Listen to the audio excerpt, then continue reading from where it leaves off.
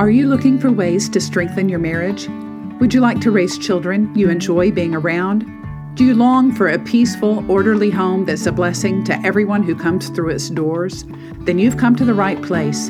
I'm Jennifer Flanders, a Bible-believing, homeschooling mother to 12 and host of the Loving Life at Home podcast. Join me as we discover what God's Word has to say about marriage, motherhood, and minding the things that matter most. Hello, friend. Thanks so much for joining me today on Loving Life at Home. As I promised you last week, today we're going to be discussing responding to negative comments about family size, because as I mentioned in the last episode, you don't really have to have a dozen children to draw these kind of comments. Don't you know what causes that? Boy, you have your hands full. You're a glutton for punishment. I'm glad it's you and not me. Are all these kids yours, etc., etc., etc.? And it seems like big families especially attract those kind of comments. And so we've dealt with many of them over the years. I'm going to divide my discussion today into two categories. One is responding to strangers that make that kind of comment. And the second is responding to family members and friends that might be not as supportive as you would like about your growing family. So let's start with the easy one, the strangers first, because in my experience, most of the people that make these kind of comments, even if they seem direct or rude, I think that they're just curious. Large families attract a lot of attention just by sheer size, and people often have questions about what makes us tick.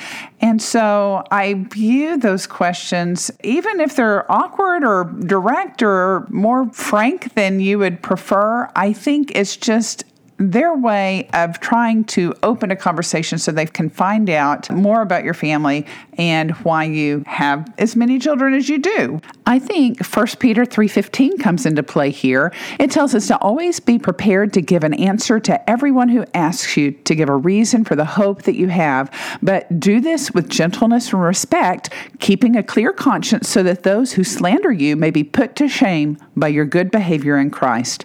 Now, I feel like when strangers ask me about my family size, it's a great way to share our faith, to share our firm belief that the Bible is true, even when it says that children are a blessing and that God can be trusted, not only with our salvation, but with our family planning and with every other facet of our life. So that has been my approach when answering questions of people that strike up conversations about our children.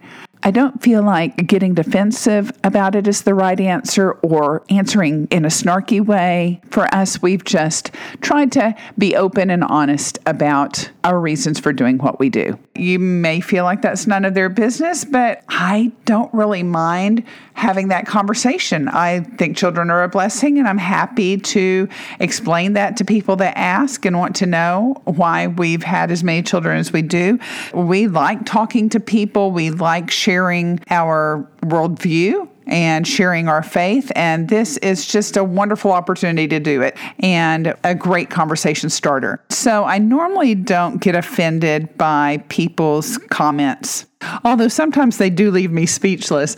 I remember one time our family was checking out at a cafeteria. We used to eat at Luby's every Saturday morning. Kids under a certain age ate free. We had enough adults over that age to get one free kids meal per adult. And so we would take the whole family to Luby's every Saturday morning to eat. And so I remember going through the line one time and getting to the end of it, and we had all the kids with us that day. And the cashier that was checking us out had never seen our family before. Everybody else was used to us by this time, and they knew what we ordered and knew us by name. But this person was new and was just amazed at how many kids we had. And so the gentleman looks at me as I'm checking out and says, "Do I need to buy you a TV?" And that was the first time I had ever heard that comment, which I realize now he was saying, you need some other form of entertainment than procreating. But at the time, all I could think was, how did you know we don't have a TV? And so I stood there with this curious expression on my face, and I'm sure he had a hard time reading. And I was just trying to work it out in my mind how he could know that about us before we ever met. And I looked at him so long. Honestly, I was not trying to stare him down, but I think he got a little self-conscious about what he had said and started backpedaling and got real red and embarrassed for having said it. But again, he was just trying to open a conversation. And so many times that is the case. We have people come up to us, especially elderly people, when we are out and about, that will come and ask us about the children and how many we have and comment on how well behaved they are, which is always wonderful to hear encouragement from anybody. They will have spent their whole meal observing our family, and they would encourage us that we were doing a good thing by raising these children. And if they had it to do over again, they would have had more. The only time I've ever heard the opposite of that was also, again, in a lunch line at Luby's on Saturday. I overheard two women behind us counting heads and commenting, "I'm glad it's them and not me. I only have two, and I wish I didn't even have them," which is just such a heartbreaking testimony. And I thought to myself, I'm glad it's me and not you also. With that attitude, that just was so sad to hear. And I prayed for the woman. I didn't turn around or engage her in conversation, but I did pray for the circumstances that would make her feel that way about her own offspring. So we travel a lot, and so we get comments all over the world. There for a while, it seemed like we couldn't go anywhere without running into Chinese tourists that were so fascinated by our huge family. And I don't know how many pictures we have posed for over the years and that were taken by and with Chinese tourists. I remember at Versailles, two little Chinese ladies just being amazed that so many children could be in one family. This is from a country that at the time was still limiting their citizens to one child apiece. And so to see a family with 10, 11, 12 children was just unheard of. And they asked if they could not only take our picture, but pose for pictures with us. We laughed that they were going to take them home and show everybody what a typical American family looks like. But we've had that kind of encounter at Niagara Falls and Paris and every corner of the world that we've traveled with our kids. People are intrigued, and understandably so. Having a big family is not the norm these days. And so I feel like an ambassador for big families when I answer these questions, and I'm willing to field such questions. Fortunately, I'm married to a man that loves to make friends with strangers as well. And so we have never had a problem with fielding those kind of questions.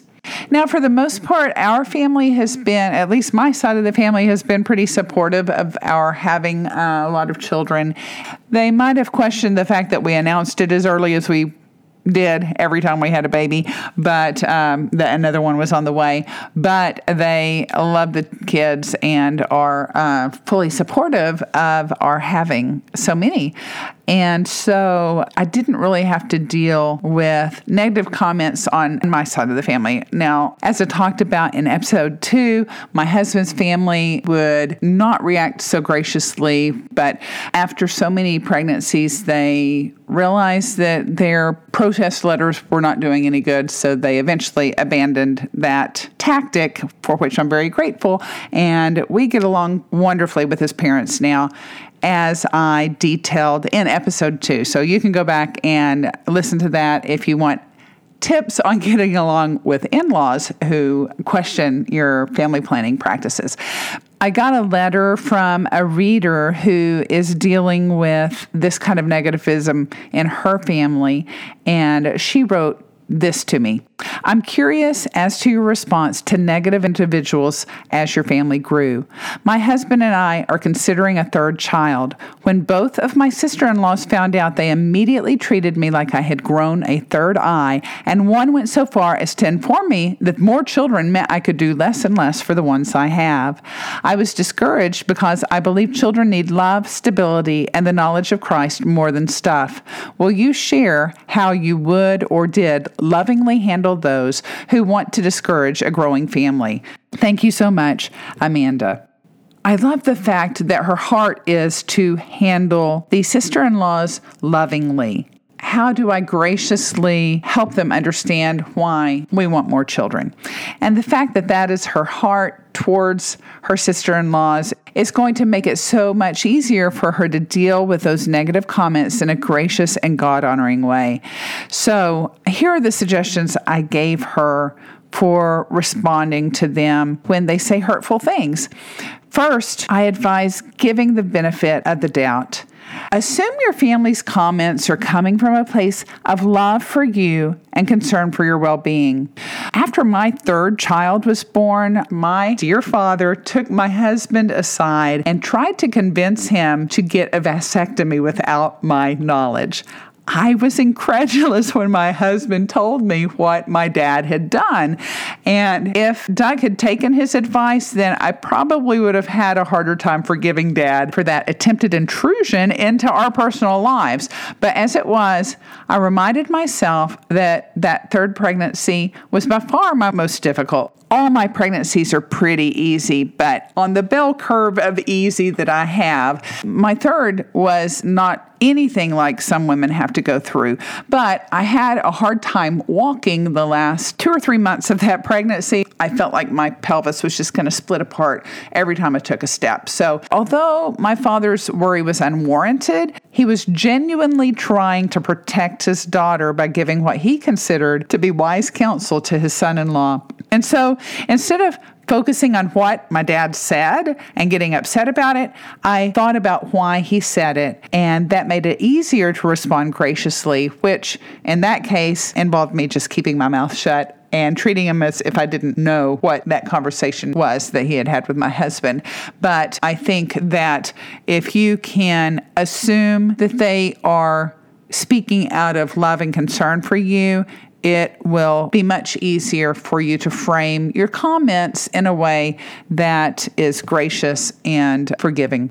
Then my second bit of advice in dealing with negative family members would be to hold your principles in humility. Again, anytime you make a choice that differs substantially from the choices that your family or friends are making, it can put them on the defensive. They will interpret what you're doing as a commentary against what they're doing. And that's especially true with parenting choices. Are you going to use birth control? Or are you going to leave the family planning up to God? Are you going to deliver at home or at the hospital? Are you going to deliver with or without an epidural? Are you going to breast or bottle feed? Are you going to stay home with your baby or go right back to work? Are you going to choose public, private, or home education? All of these decisions have the potential to drive a wedge between you and your family members if the family members have chosen differently than you have. So you really have to go out of your way to assure your family that you are not trying to pass judgment on their decisions. Everybody is different. Even with birthing so many babies, again, God really blessed me with a body that can conceive and carry the babies. I don't get real sick. I don't have difficult deliveries. I don't deal with a lot of postpartum depression. I have a stable marriage. My husband has a stable job. Our babies have been healthy. We're healthy. If any of those things had been different, then we might have done things differently. But for us, it made perfect sense to keep having babies because it was not a burden in any of those ways like it is for some people. So I've always tried to make it clear that I want to encourage you. If you feel called to have a large family, I want to encourage you in that. But I'm not here to convince somebody that doesn't want a big family that they need to be doing that to somehow win brownie points with God, because I don't believe that. I would not want anybody to have a lot of children just to keep up with the Flanders. That's not going to be a compelling enough reason to keep you going when the going gets tough, because it is a challenge to raise this many children, and it does take work, but it's a rewarding kind of work for those who want that. And I want to encourage people in that are headed that direction. I'm not trying to guilt trip anybody into that has a different set of circumstances. So again, the list on the parenting options, oh my goodness, cloth diapers or disposable homeschool, bottle fed or breastfed, how you're going to discipline your kids. The list goes on, and others are going to tend to interpret your choices to do things differently than they did as a statement against the choices that they made or are making, even when you have no such comparison in mind. They assume that you do what you're doing because you think that your way is better. And guess what? They're probably right. I assume you wouldn't be doing this if you thought it was a foolish choice. Of course you think what you're doing is good, and that's how it should be. But to keep peace, you've got to hold those convictions in humility. You don't have to apologize for these decisions, but neither do you need to be prideful or self-righteous about them. And in order to do this, I would suggest that as much as possible, you focus on the positives of your choices rather than the negatives of the alternatives. So I would say, I want another baby because I love being pregnant, or I miss nursing, or I enjoy having a little one to cuddle, not because I think only children are spoiled, or birth control is evil, or having an empty nest at 40 would be unbearable. You understand? I'm emphasizing the good points, not the bad of the alternatives. And when you couch your discussions in those kind of terms, almost as a personal preference rather than a matter of principle, even if it is a matter of principle, if you couch it as personal preference, your family members are not going to feel as threatened by your choices. And when you take a genuine, heartfelt, non-judgmental interest in their lives as well, they'll be far less likely to write you off or freeze you out of their conversations because of the decisions you're making about family size. Then my third tip would be to understand the undercurrents. Keep in mind that there may be things that are going on in your family members' minds under the surface that you don't know anything about.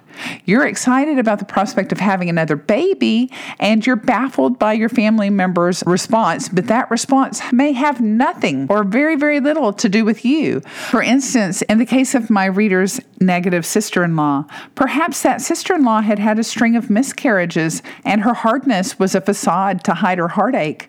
Or maybe her kids are driving her crazy and she can't fathom wanting anymore. Or maybe your kids are driving her crazy and she doesn't think you can handle anymore. Or maybe her marriage is on the rocks and she thinks that the stress of another pregnancy might do it in. Or maybe she's brainwashed by zero population growth proponents, and she thinks that having more than one child is a selfish abuse of natural resources. There are people out there that think that way. Or maybe she's struggling financially and she doesn't think she can afford another baby. Or maybe she's dealing with guilt over a past abortion, and your baby talk is a reminder of a choice that she now regrets. Or maybe she has difficult pregnancies and she doesn't relish the idea of being sick for 9 more months. I've had friends that were still throwing up in the delivery room. I just cannot imagine doing that over and over and over again. Maybe that sister-in-law wants another baby, but her husband is resistant to the idea.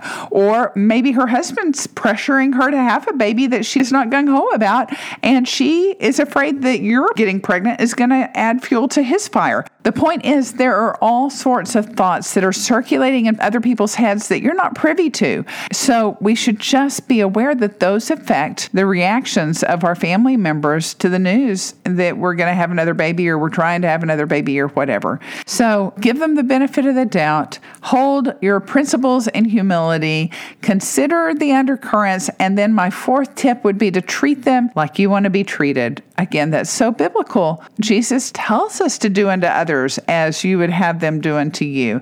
Even if you're 100% certain that the rude comments that you're hearing are not motivated by love and concern for you, and they don't stem from personal issues or griefs or doubts, do not give in to the temptation to respond in kind. Don't repay insult for injury.